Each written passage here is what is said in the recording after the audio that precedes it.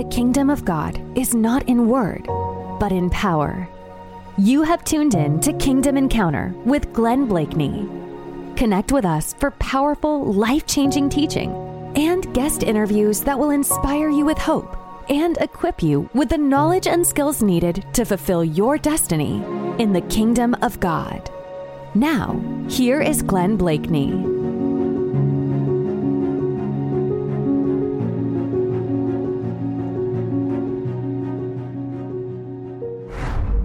So let's just look at something here in Exodus 25. I know I've got notes that I sent in, and there's probably some slides that are prepared. Well, I know there is, but I don't know if I'm going to go there this morning, okay? I don't know if you guys can stay for the second service, but I may continue when I started here.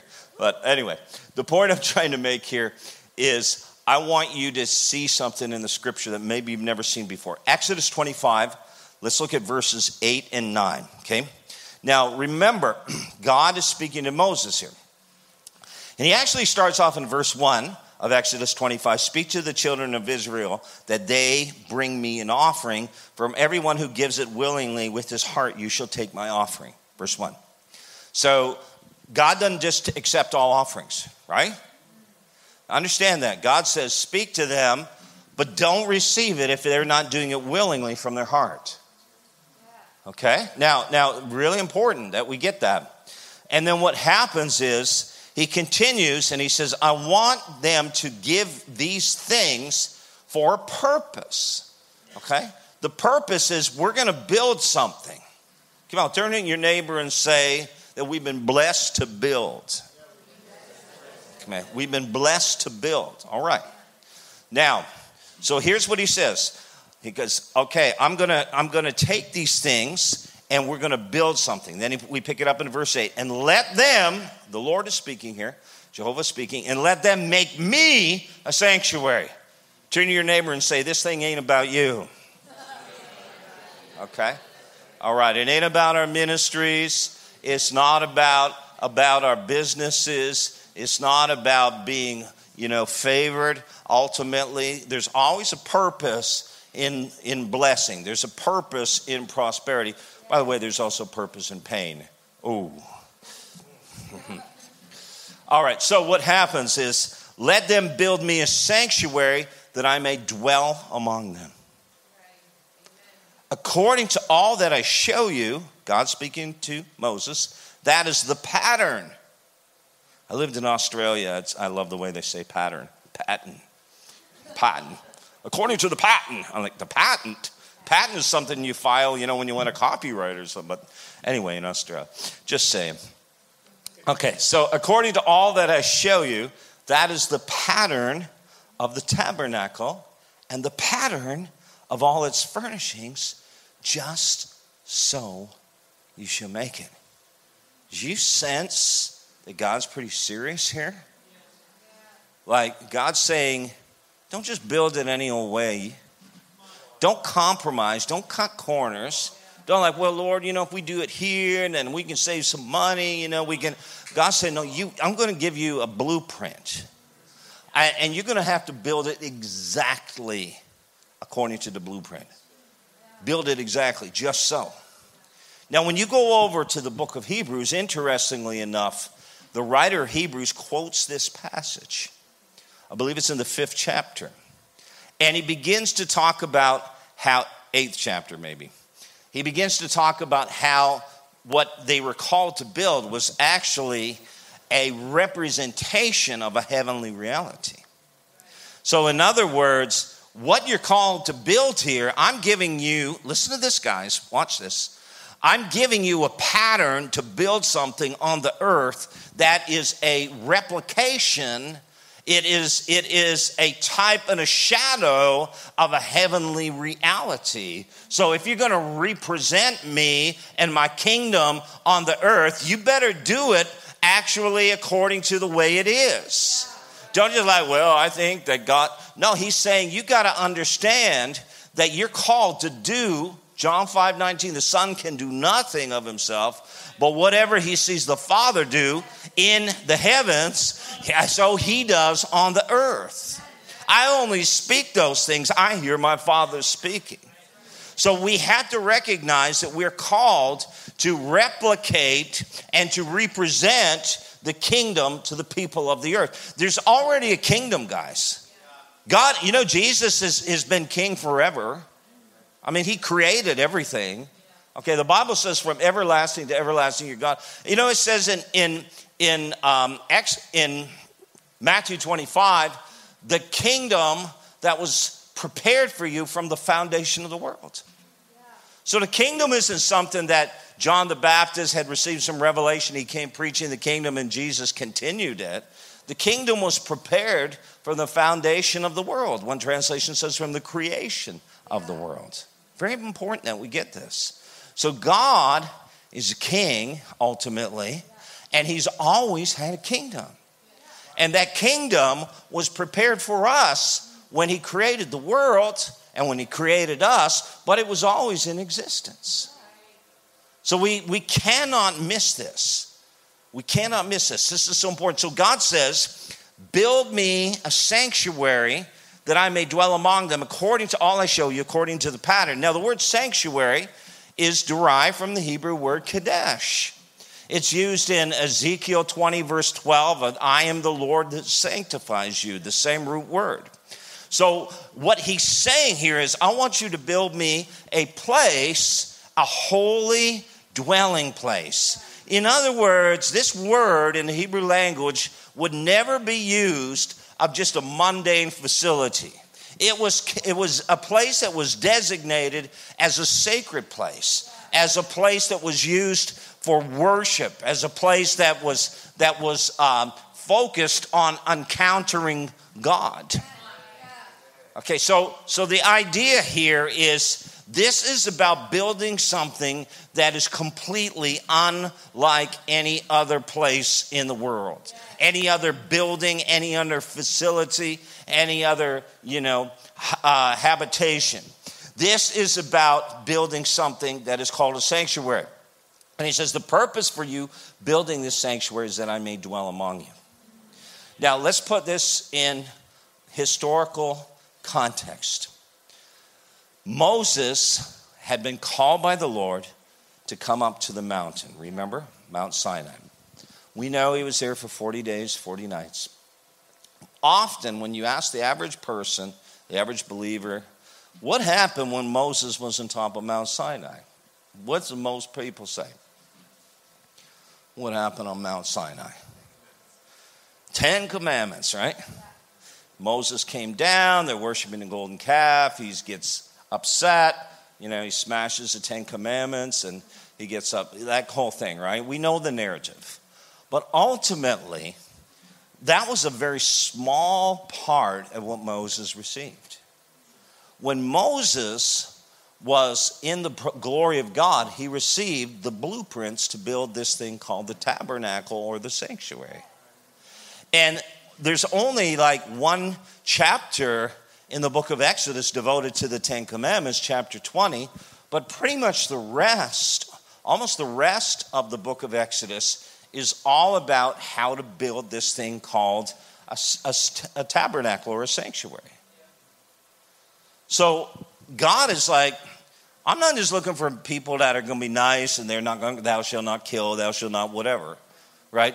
God was like, I'm looking for a people that understand that I've created them to have relationship with me so that I may dwell in them. This thing is about, listen, this is old covenant.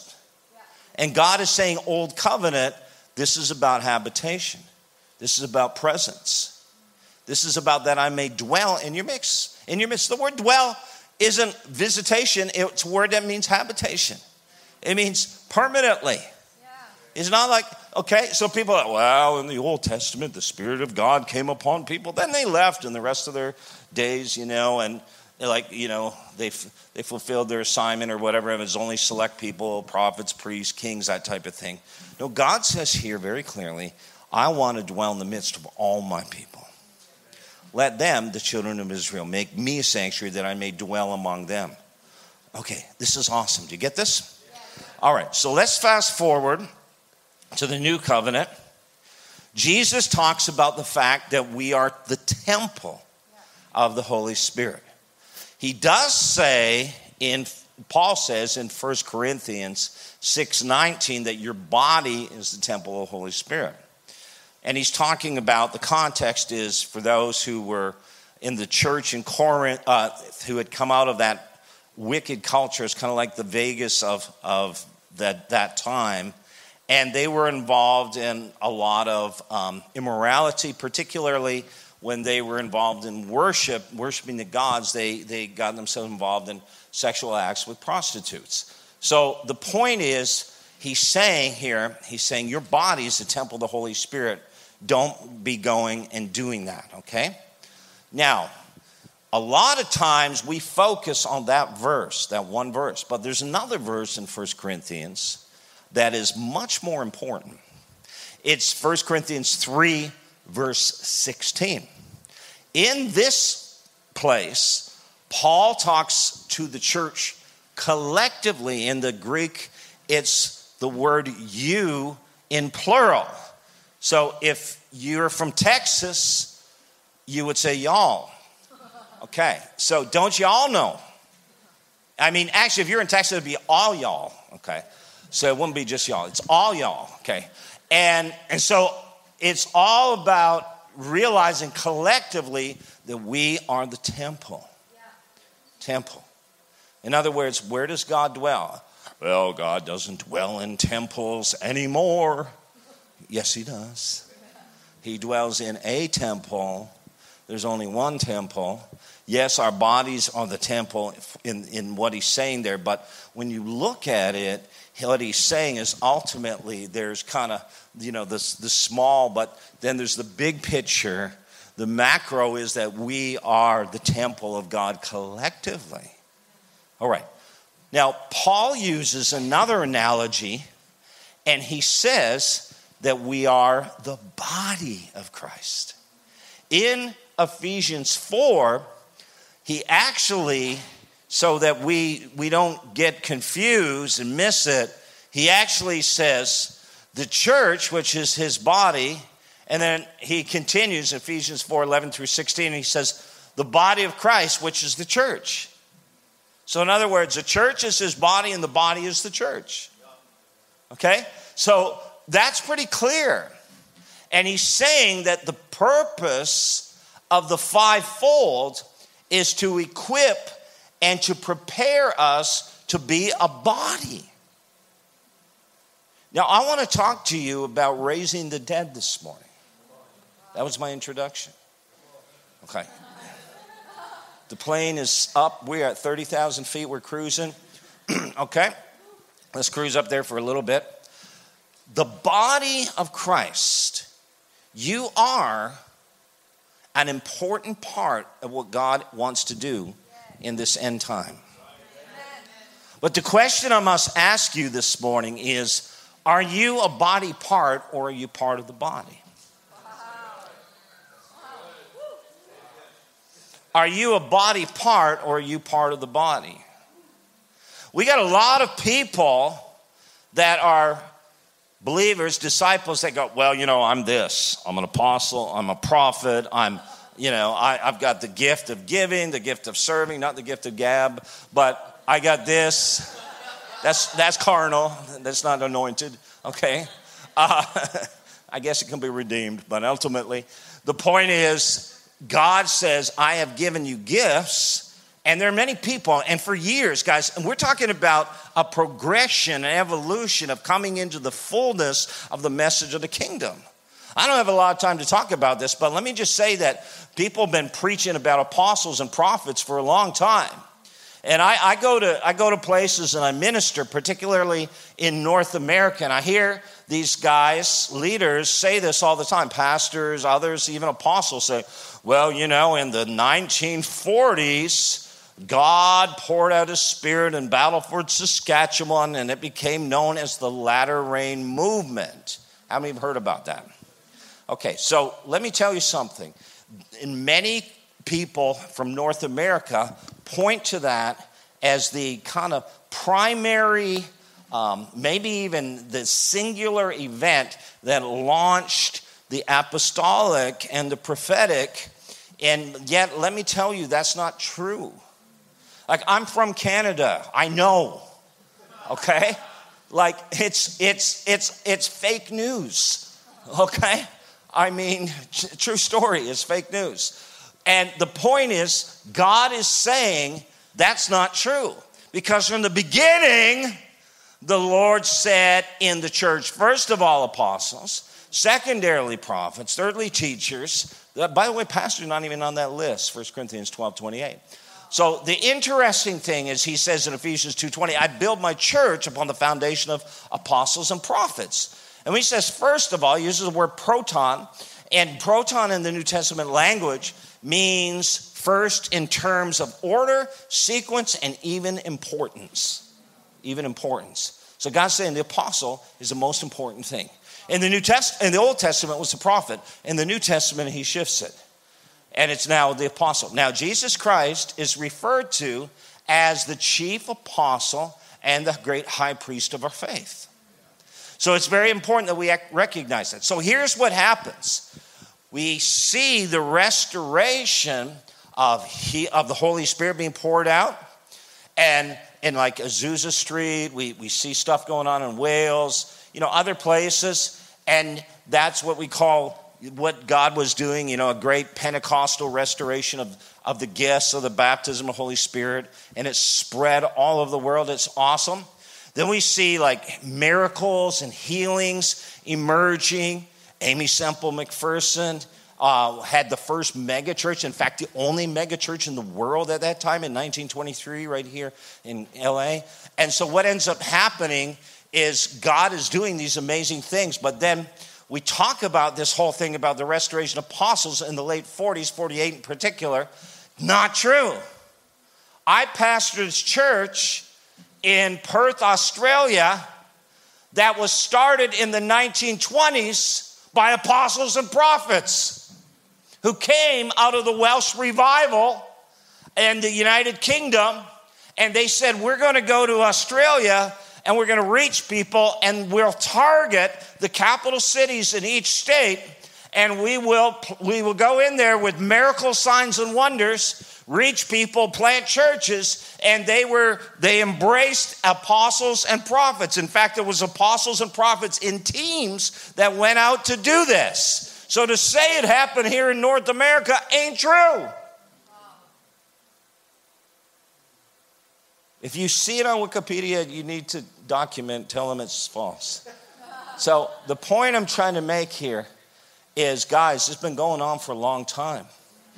But we have corrupted apostles and prophets. Now, I know there's some real, genuine prophets and apostles. I get that. I is one. But I want you to understand something. We've corrupted it in many instances, where we've diluted it, we've distorted it, so that it's no longer been the purpose from which God wanted it to be. So let me go here, and then we're about to, it's kind of like, ladies and gentlemen, we'll be, put your laptops away, everything else, we're about to descend, okay? And we're approaching. Now we're going down. Are you ready?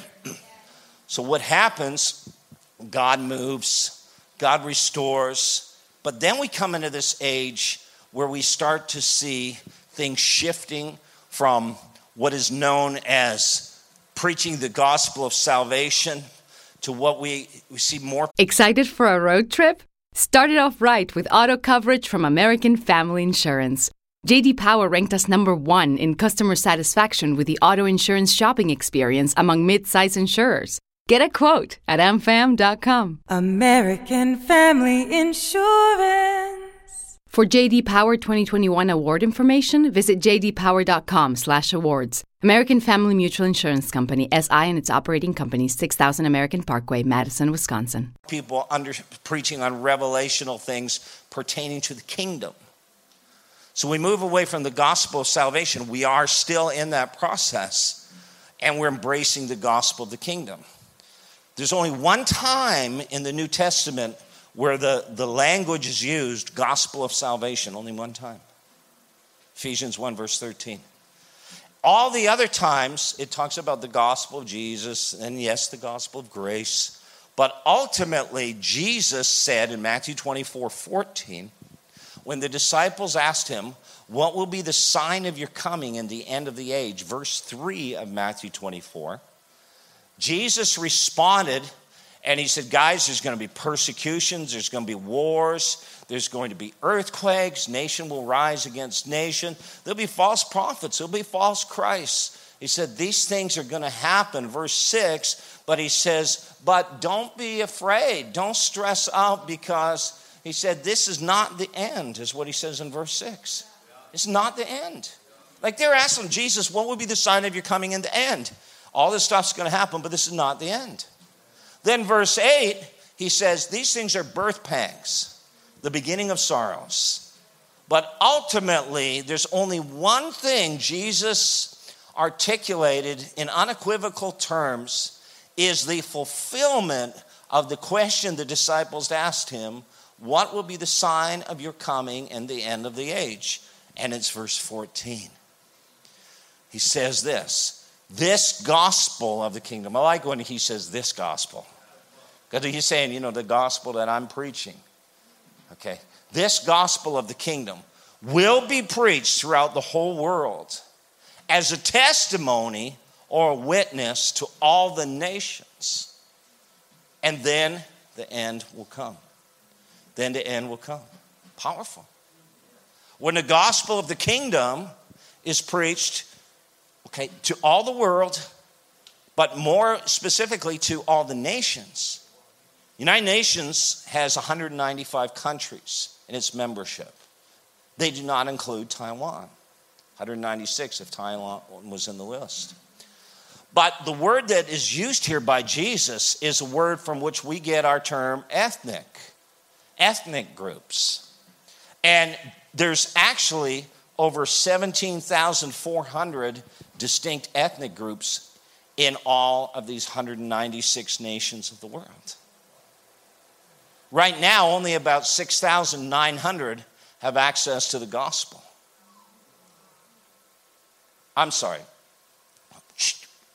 Delete. Right now, 6,900 are considered unreached people groups. Okay? That is close to 3 billion people. The population of the world right now is 7.8 plus billion. 3 billion don't have access. Now, that's a lot of people. It even gets worse because there's some place in the world where there's absolutely no access to the gospel. Right now. Well, yeah, man, they just go online, like I post on Facebook every day. Facebook is blocked in China. Social media is blocked in China. Okay? We just get them on a Zoom meeting, disciple them that way. Cuba has blocked Zoom. We get around it, but the point I'm trying to make is it's not as simple as that. So what happens is God says there is such a need for people to get this thing called the gospel of the kingdom. Now, when most missiologists talk about unreached people groups, they do not take into consideration the gospel of the kingdom. They're just saying the gospel that Jesus died, he rose again, he lives forevermore, he sits at the right hand of the Father, and if you believe in him, you'll be forgiven and you'll go to heaven, and that's the message. And that's a good place to start. But listen to me, if that's all God intended for you was pie in the sky and the sweet by and by when you die, then he would kill you the moment you're born again because he knew you mess it up. Turn at your neighbor and say, I messed it up. And turn to your neighbor and say, I'm still messing up. Okay, now turn to your neighbor and say, you're a mess. All right. Okay. But seriously, guys, think about it. Why did Jesus come to the earth? He didn't show up and go, okay, I'm 30 years old now. Let's go to the cross. Let's get this thing over with so y'all can be delivered and set free and, restored to the Father. He actually died for us so we could live. Live on the earth for at least a season. So we could be restored to the image and likeness of the Father. We could be restored to identity. That we could be restored to our purpose for being created. Now again, I'm not going to get into all that today. That book I have in the Kingdom talks more about it. It's a small book, a simple read. I'm writing a larger, more voluminous book right now on that topic. But ultimately, what we're saying is there's a call to learn to live in the kingdom. In fact, I believe it's 1 Thessalonians 2, verse 12. It actually says that we were saved so that we would learn how to walk worthy of God who's called us into his kingdom. Man, let's talk about that. Did y'all hear that? You were saved so you would learn how to walk worthy of God who has called you into his kingdom and glory. Wow, and glory. So God has a purpose for you here. It's a kingdom purpose. It's about his glory. Guys, I'm telling you what, religion is boring. Okay? Like, why would you attend a church Jesus doesn't attend?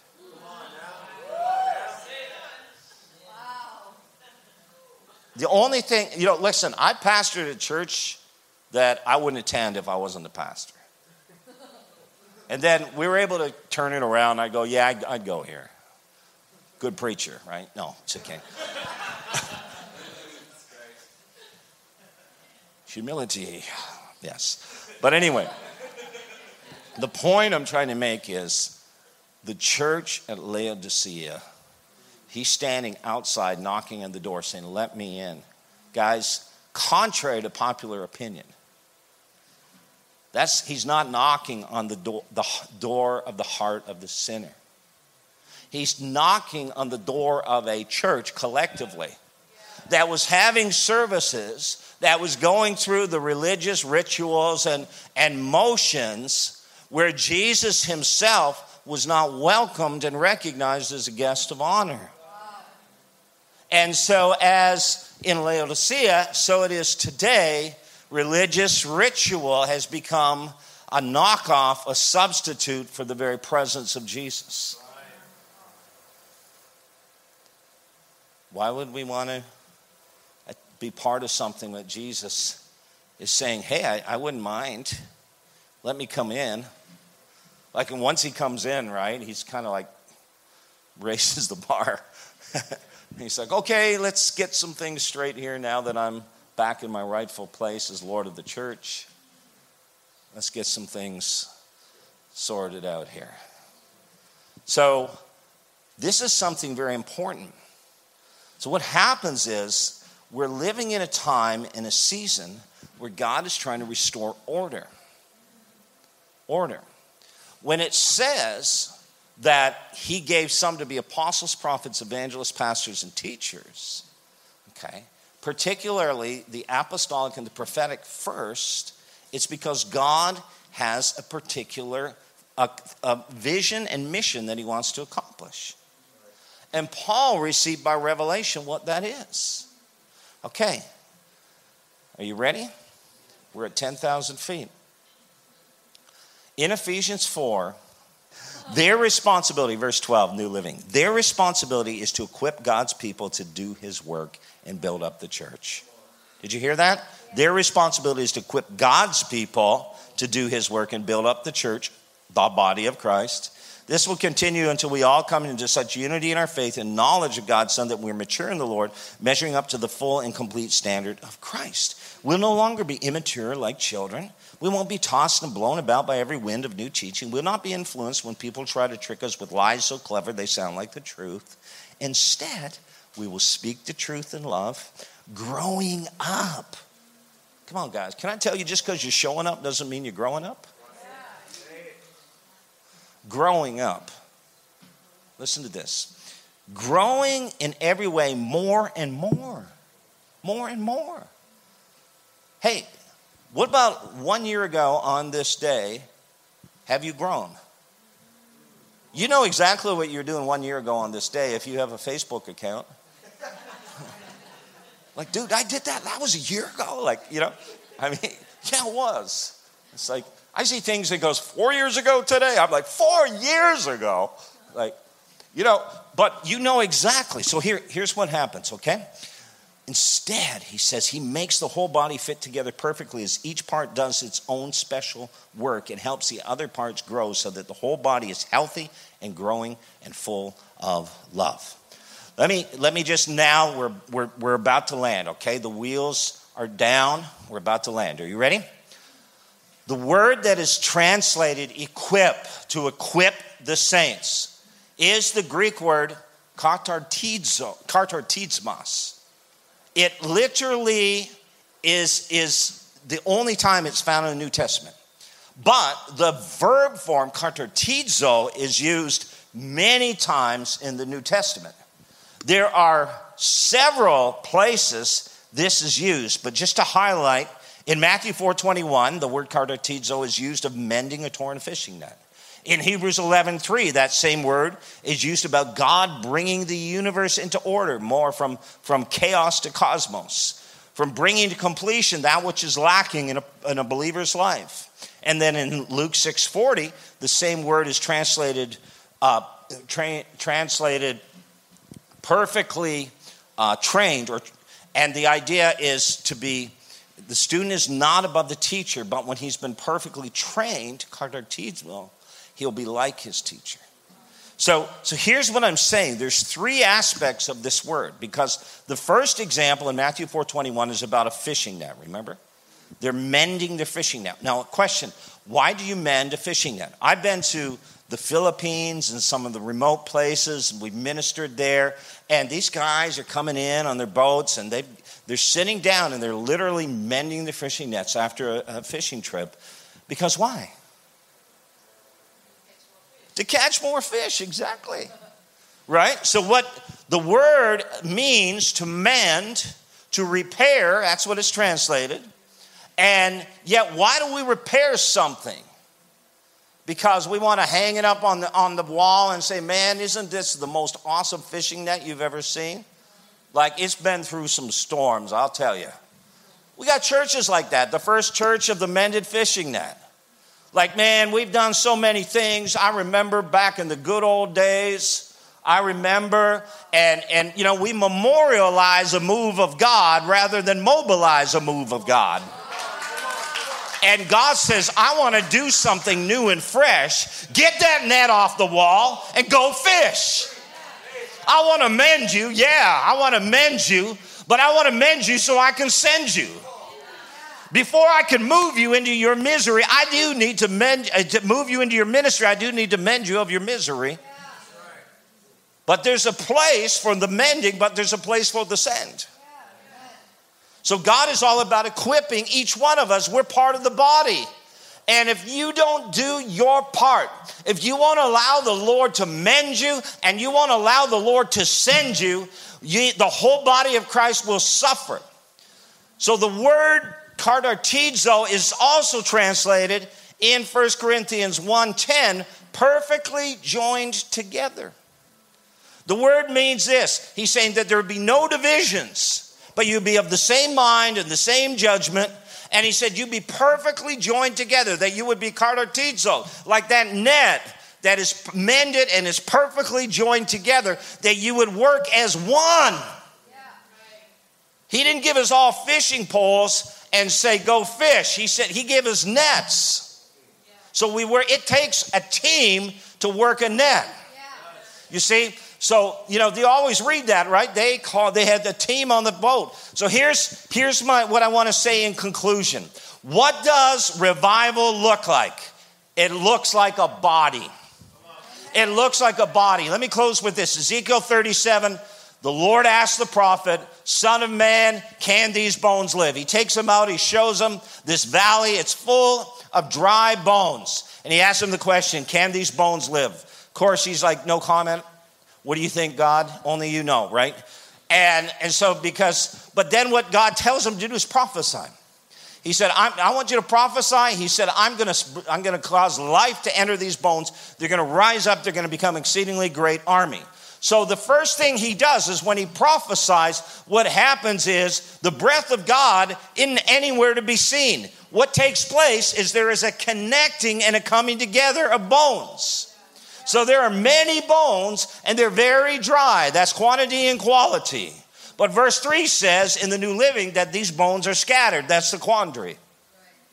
So the quandary is we are like the valley of dry bones. We're all kind of doing our own thing. That's what I meant by are you a part of the body or are you just a body part?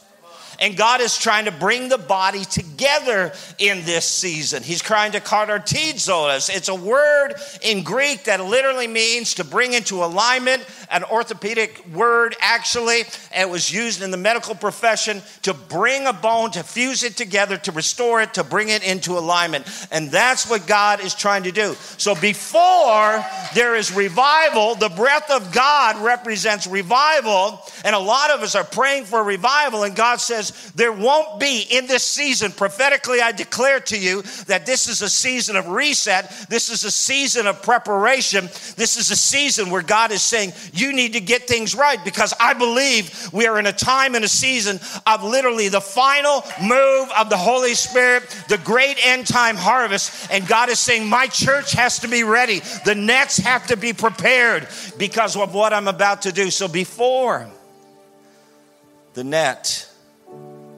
can be cast, it has to be repaired. But God is saying, before I send revival, there has to be reformation, reforming a body. And when the reformation takes place, God says, I'll pour out my spirit. Because I want to tell you, this last move of God, God's saying, I am setting things up according to the blueprint that I gave Moses, which was a type and shadow. Now, this is a season to do it right. In this season, it's not going to be about Benny Hinn.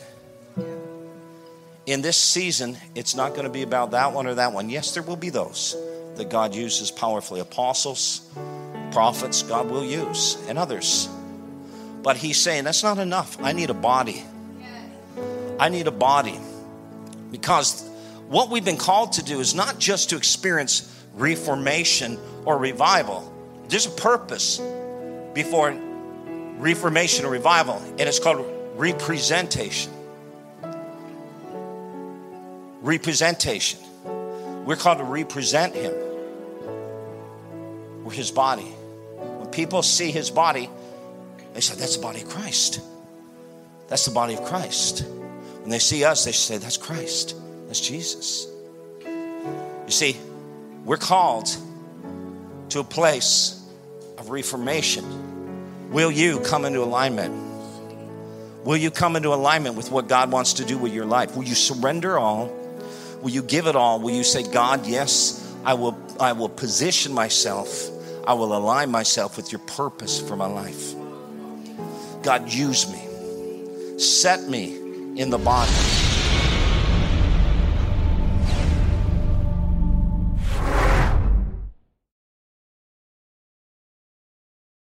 Xavier University is tackling Ohio's nursing shortage by giving individuals with non-nursing bachelor's degrees an opportunity to accelerate into the profession. Whether you studied accounting, biology, marketing, or anything in between, our ABSN program can prepare you for nursing practice in as few as 16 months. So if nursing is your calling, now's the time to answer it. Enroll for one of 3 terms at our locations in Cincinnati, Cleveland, or Columbus. Search Xavier ABSN to apply.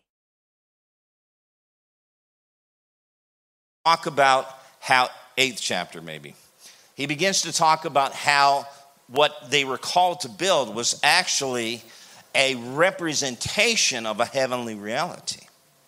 So in other words, what you're called to build here, I'm giving you, listen to this guys, watch this. I'm giving you a pattern to build something on the earth that is a replication. It is a type and a shadow of a heavenly reality. So if you're going to represent me and my kingdom on the earth, you better do it actually according to the way it is. Don't just like, well, I think that God. No, he's saying you got to understand that you're called to do. John 5:19, the Son can do nothing of himself, but whatever he sees the Father do in the heavens, so he does on the earth. I only speak those things I hear my Father speaking. So we have to recognize that we're called to replicate and to represent the kingdom to the people of the earth. There's already a kingdom, guys. God, Jesus has been king forever. I mean, he created everything. Okay, the Bible says from everlasting to everlasting, you're God. It says in Matthew 25, the kingdom that was prepared for you from the foundation of the world. So the kingdom isn't something that John the Baptist had received some revelation. He came preaching the kingdom and Jesus continued it. The kingdom was prepared from the foundation of the world. One translation says from the creation of the world. Very important that we get this. So God is a king ultimately, and he's always had a kingdom. And that kingdom was prepared for us when he created the world and when he created us, but it was always in existence. So we cannot miss this. We cannot miss this. This is so important. So God says, build me a sanctuary that I may dwell among them according to all I show you, according to the pattern. Now the word sanctuary is derived from the Hebrew word kadesh. It's used in Ezekiel 20 verse 12, I am the Lord that sanctifies you, the same root word. So what he's saying here is, I want you to build me a place, a holy dwelling place. In other words, this word in the Hebrew language would never be used of just a mundane facility. It was a place that was designated as a sacred place, as a place that was used for worship, as a place that was focused on encountering God. Okay, so the idea here is this is about building something that is completely unlike any other place in the world. Any other building, any other facility, any other, habitation. This is about building something that is called a sanctuary. And he says, the purpose for you building this sanctuary is that I may dwell among you. Now, let's put this in historical context. Moses had been called by the Lord to come up to the mountain. Remember? Mount Sinai. We know he was there for 40 days, 40 nights. Often when you ask the average person, the average believer, what happened when Moses was on top of Mount Sinai? What do most people say? What happened on Mount Sinai? 10 commandments, right? Moses came down, they're worshiping the golden calf, he gets upset, he smashes the 10 commandments and he gets up, that whole thing, right? We know the narrative. But ultimately, that was a very small part of what Moses received. When Moses was in the glory of God, he received the blueprints to build this thing called the tabernacle or the sanctuary.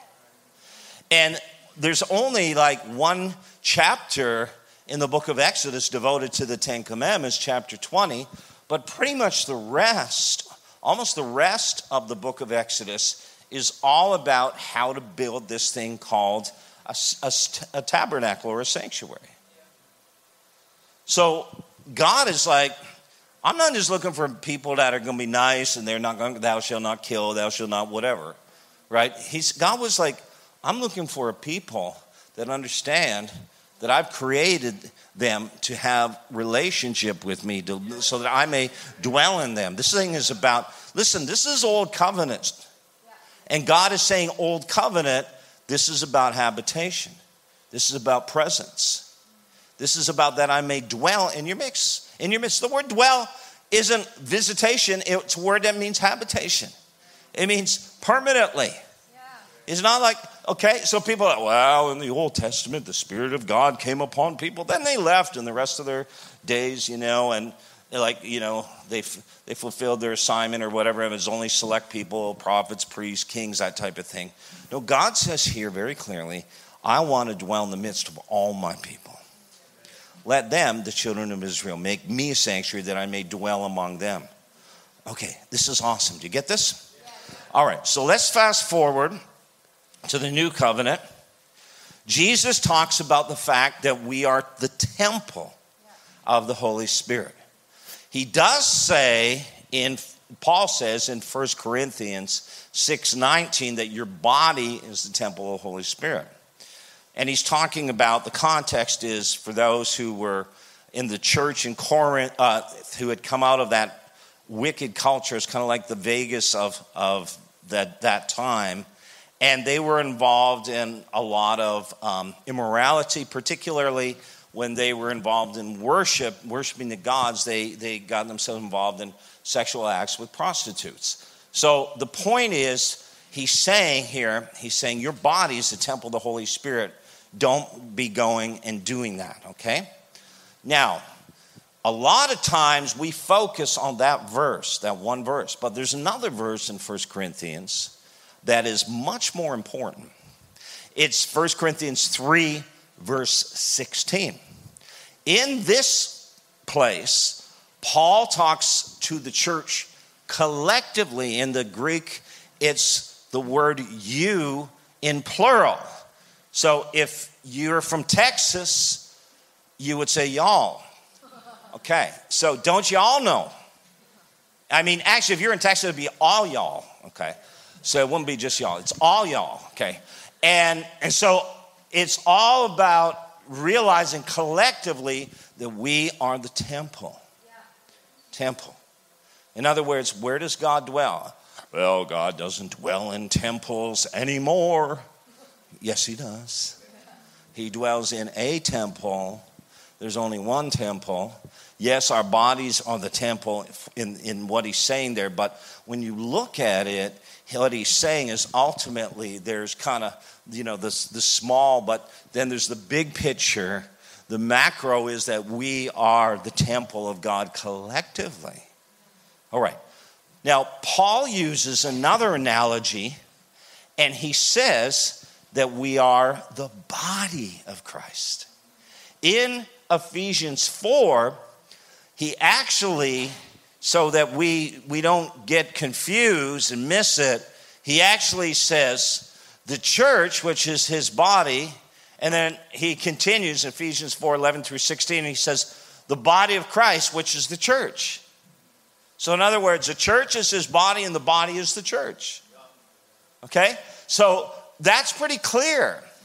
And he's saying that the purpose of the fivefold is to equip and to prepare us to be a body. Now, I want to talk to you about raising the dead this morning. That was my introduction. Okay. The plane is up. We're at 30,000 feet. We're cruising. Okay. Let's cruise up there for a little bit. The body of Christ.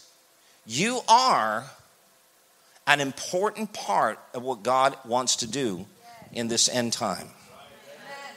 But the question I must ask you this morning is, are you a body part or are you part of the body? Are you a body part or are you part of the body? We got a lot of people that are believers, disciples that go, well, I'm this. I'm an apostle. I'm a prophet. I've got the gift of giving, the gift of serving, not the gift of gab, but I got this. That's carnal. That's not anointed. Okay. I guess it can be redeemed, but ultimately the point is God says, I have given you gifts. And there are many people, and for years, guys, and we're talking about a progression, an evolution of coming into the fullness of the message of the kingdom. I don't have a lot of time to talk about this, but let me just say that people have been preaching about apostles and prophets for a long time. And I go to places and I minister, particularly in North America, and I hear these guys, leaders, say this all the time. Pastors, others, even apostles say, well, in the 1940s, God poured out his Spirit in Battleford, Saskatchewan, and it became known as the Latter Rain Movement. How many have heard about that? Okay, so let me tell you something. And many people from North America point to that as the kind of primary, maybe even the singular event that launched the apostolic and the prophetic. And yet, let me tell you, that's not true. Like, I'm from Canada. I know.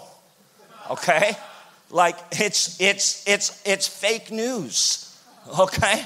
I mean, true story, it's fake news.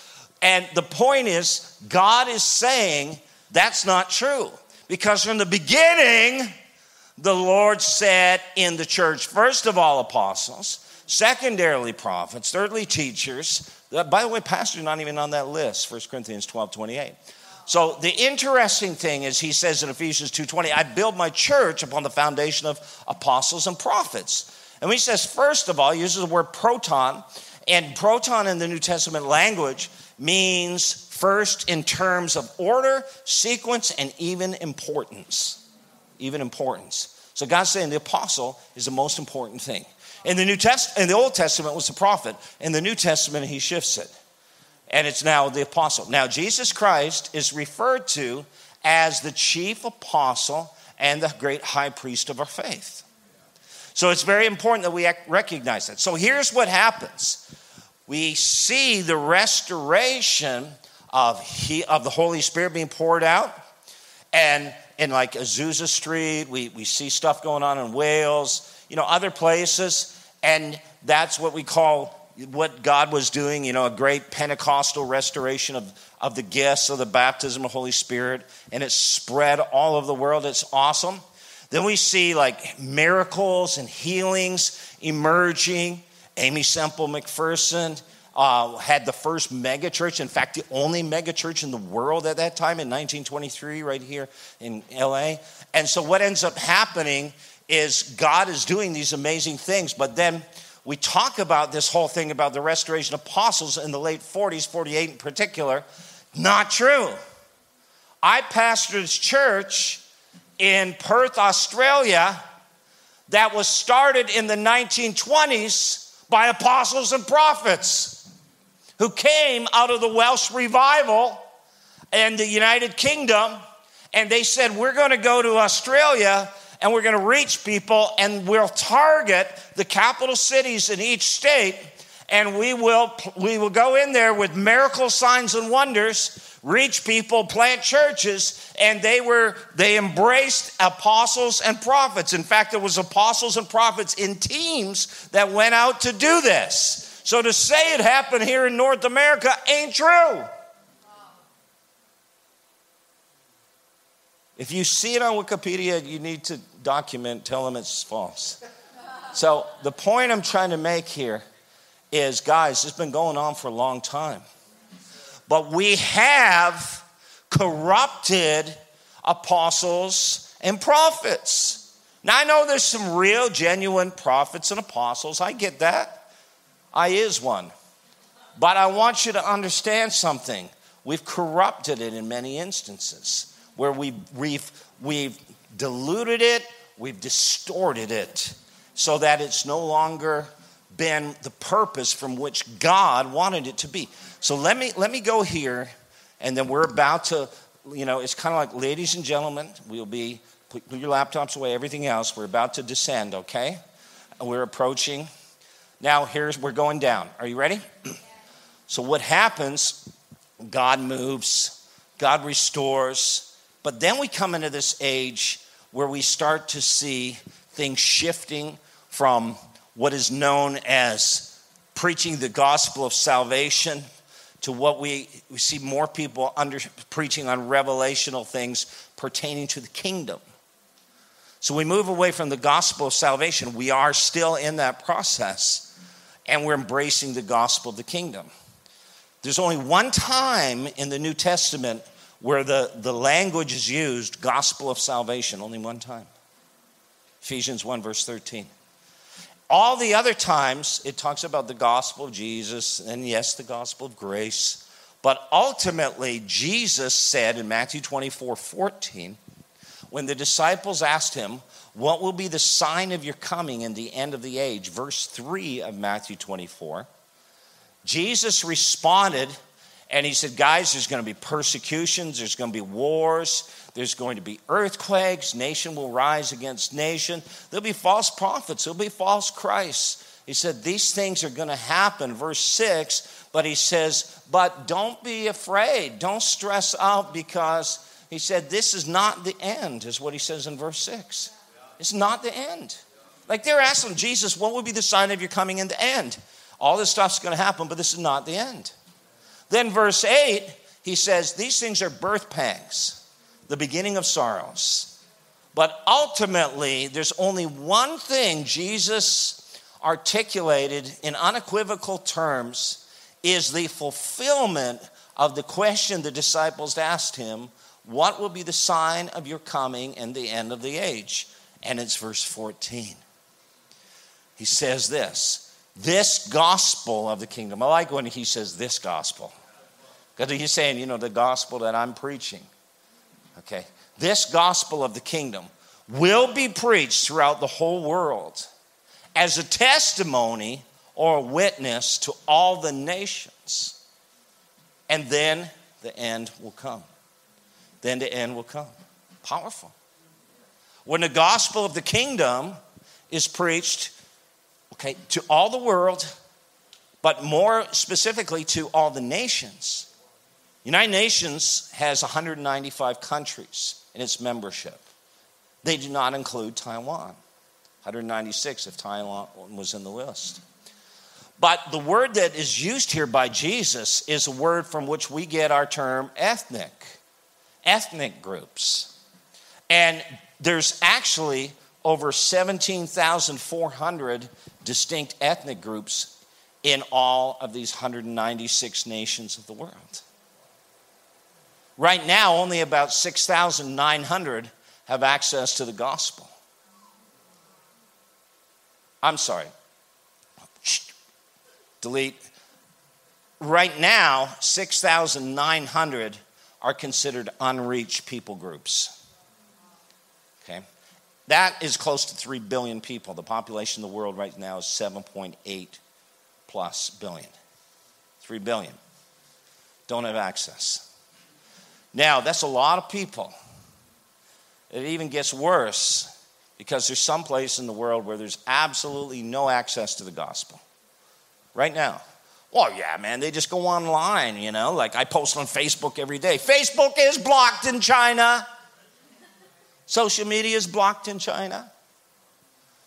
Okay? We just get them on a Zoom meeting, disciple them that way. Cuba has blocked Zoom.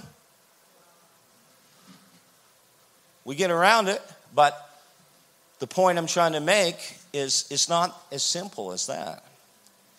So what happens is God says there is such a need for people to get this thing called the gospel of the kingdom.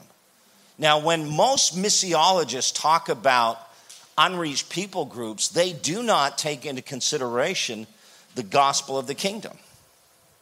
They're just saying the gospel that Jesus died, he rose again, he lives forevermore, he sits at the right hand of the Father, and if you believe in him, you'll be forgiven and you'll go to heaven, and that's the message. And that's a good place to start. But listen to me, if that's all God intended for you was pie in the sky and the sweet by and by when you die, then he would kill you the moment you're born again because he knew you mess it up. Turn at your neighbor and say, I messed it up. And turn to your neighbor and say, I'm still messing up. Okay, now turn to your neighbor and say, you're a mess. All right. Okay. But seriously, guys, think about it. Why did Jesus come to the earth? He didn't show up and go, okay, I'm 30 years old now. Let's go to the cross. Let's get this thing over with so y'all can be delivered and set free and, restored to the Father. He actually died for us so we could live on the earth for at least a season, so we could be restored to the image and likeness of the Father. We could be restored to identity, that we could be restored to our purpose for being created. Now again, I'm not going to get into all that today. That book I have in the Kingdom talks more about it. It's a small book, a simple read. I'm writing a larger, more voluminous book right now on that topic. But ultimately, what we're saying is there's a call to learn to live in the kingdom. In fact, I believe it's 1 Thessalonians 2, verse 12. It actually says that we were saved so that we would learn how to walk worthy of God who's called us into his kingdom. Man, let's talk about that. Did y'all hear that? You were saved so you would learn how to walk worthy of God who has called you into his kingdom and glory. Wow, and glory. So God has a purpose for you here. It's a kingdom purpose. It's about his glory. Guys, I'm telling you what, religion is boring. Okay? Like, why would you attend a church Jesus doesn't attend?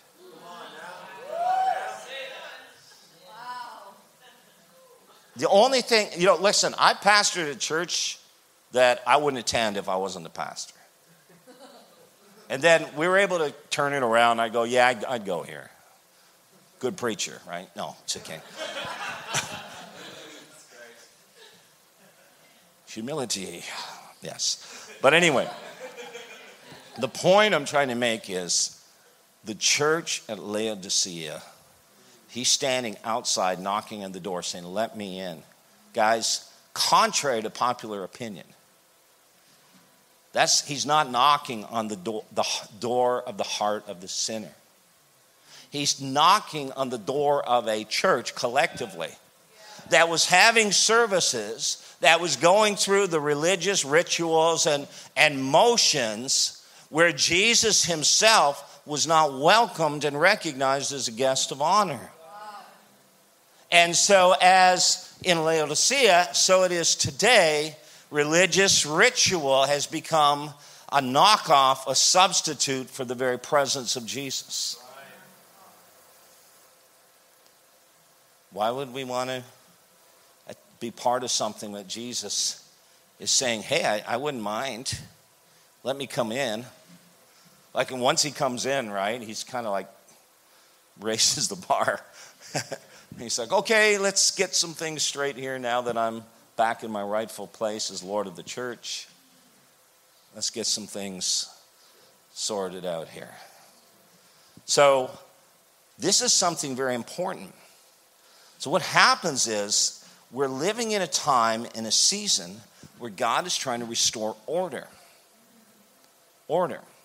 When it says that he gave some to be apostles, prophets, evangelists, pastors, and teachers, okay, particularly the apostolic and the prophetic first, it's because God has a particular a vision and mission that he wants to accomplish.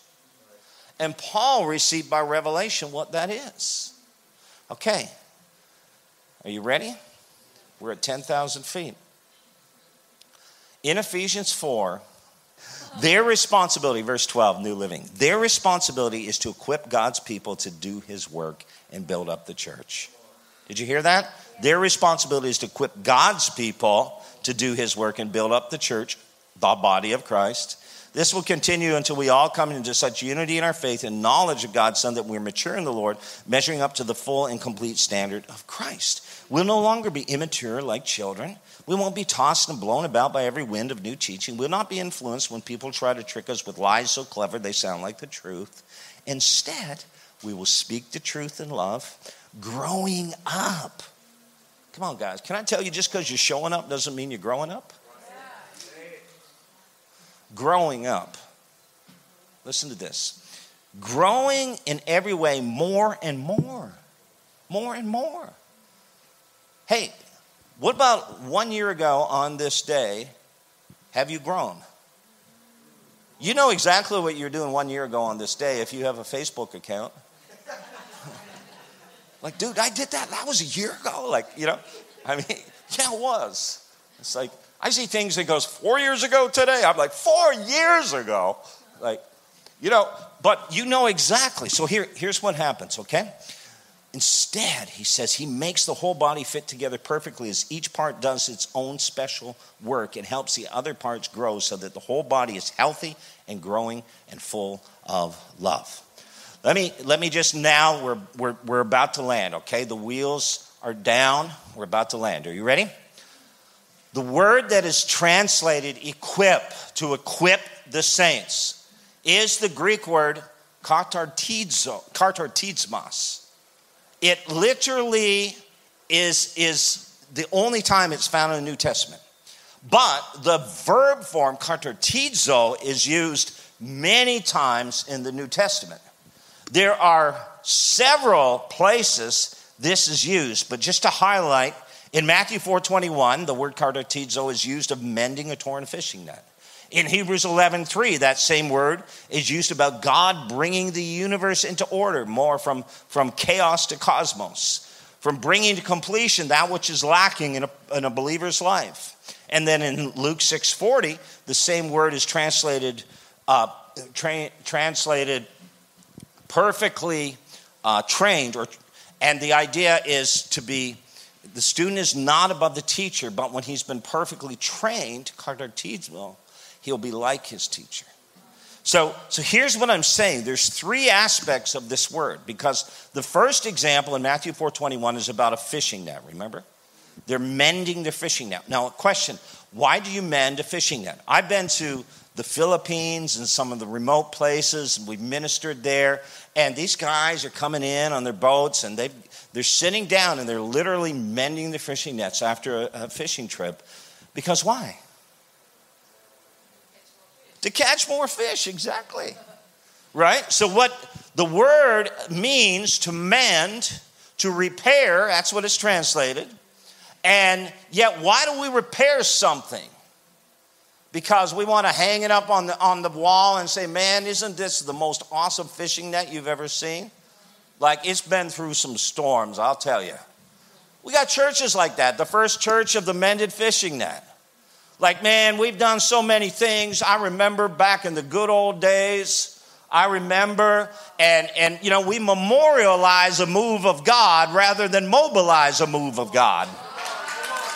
And God says, I want to do something new and fresh. Get that net off the wall and go fish. I want to mend you. Yeah, I want to mend you. But I want to mend you so I can send you. Before I can move you into your misery, I do need to move you into your ministry. I do need to mend you of your misery.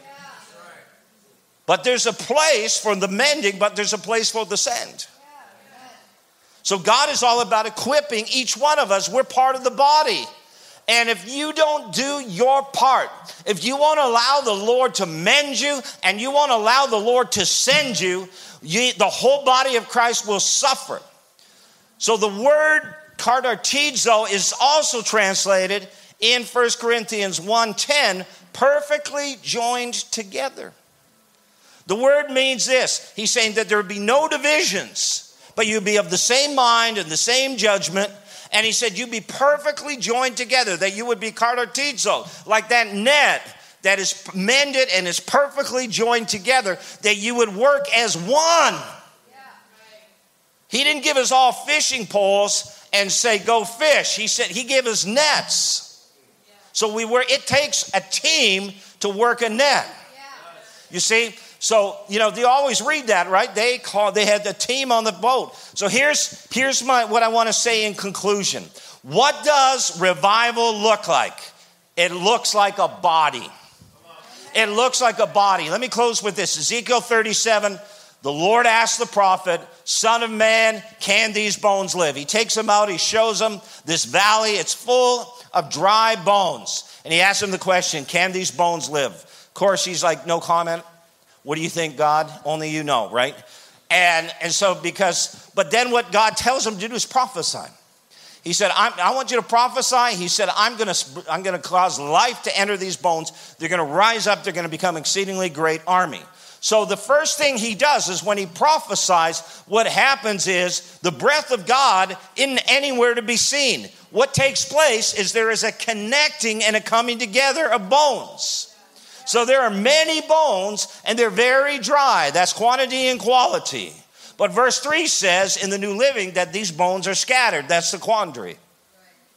So the quandary is we are like the valley of dry bones. We're all kind of doing our own thing. That's what I meant by are you a part of the body or are you just a body part? And God is trying to bring the body together in this season. He's trying to katartizo us. It's a word in Greek that literally means to bring into alignment, an orthopedic word actually. And it was used in the medical profession to bring a bone, to fuse it together, to restore it, to bring it into alignment. And that's what God is trying to do. So before there is revival, the breath of God represents revival. And a lot of us are praying for revival. And God says, there won't be in this season. Prophetically, I declare to you that this is a season of reset. This is a season of preparation. This is a season where God is saying, you need to get things right, because I believe we are in a time and a season of literally the final move of the Holy Spirit, the great end time harvest. And God is saying, my church has to be ready. The nets have to be prepared because of what I'm about to do. So before the net can be cast, it has to be repaired. But God is saying, before I send revival, there has to be reformation, reforming a body. And when the reformation takes place, God says, I'll pour out my Spirit. Because I want to tell you, this last move of God, God's saying, I am setting things up according to the blueprint that I gave Moses, which was a type and shadow. Now, this is a season to do it right. In this season, it's not going to be about Benny Hinn. In this season, it's not going to be about that one or that one. Yes, there will be those that God uses powerfully. Apostles, prophets, God will use, and others. But he's saying, that's not enough. I need a body. I need a body. Because what we've been called to do is not just to experience reformation or revival. There's a purpose before reformation or revival, and it's called representation. Representation. We're called to represent him. We're his body. When people see his body, they say, that's the body of Christ. That's the body of Christ. When they see us, they say, that's Christ. That's Jesus. You see, we're called to a place of reformation. Will you come into alignment? Will you come into alignment with what God wants to do with your life? Will you surrender all? Will you give it all? Will you say, God, yes, I will position myself. I will align myself with your purpose for my life.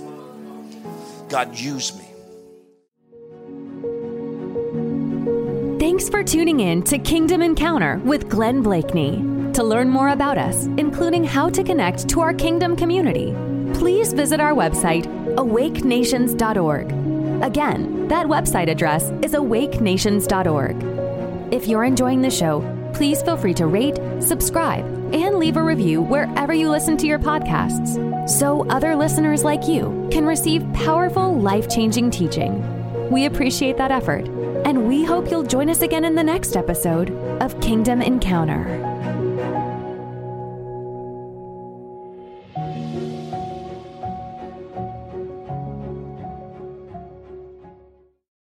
You coming to bed, hon? Yep, honey, I'll be right there. Just gotta turn out the light.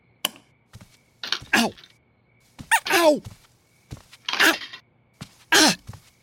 Gah! Some things never change. Like your kids always leaving tiny toys on the floor for you to step on. And Geico saving folks lots of money on their car insurance. Sweetie, I think I left the downstairs light on. Please don't make me go. 15 minutes could save you 15% or more.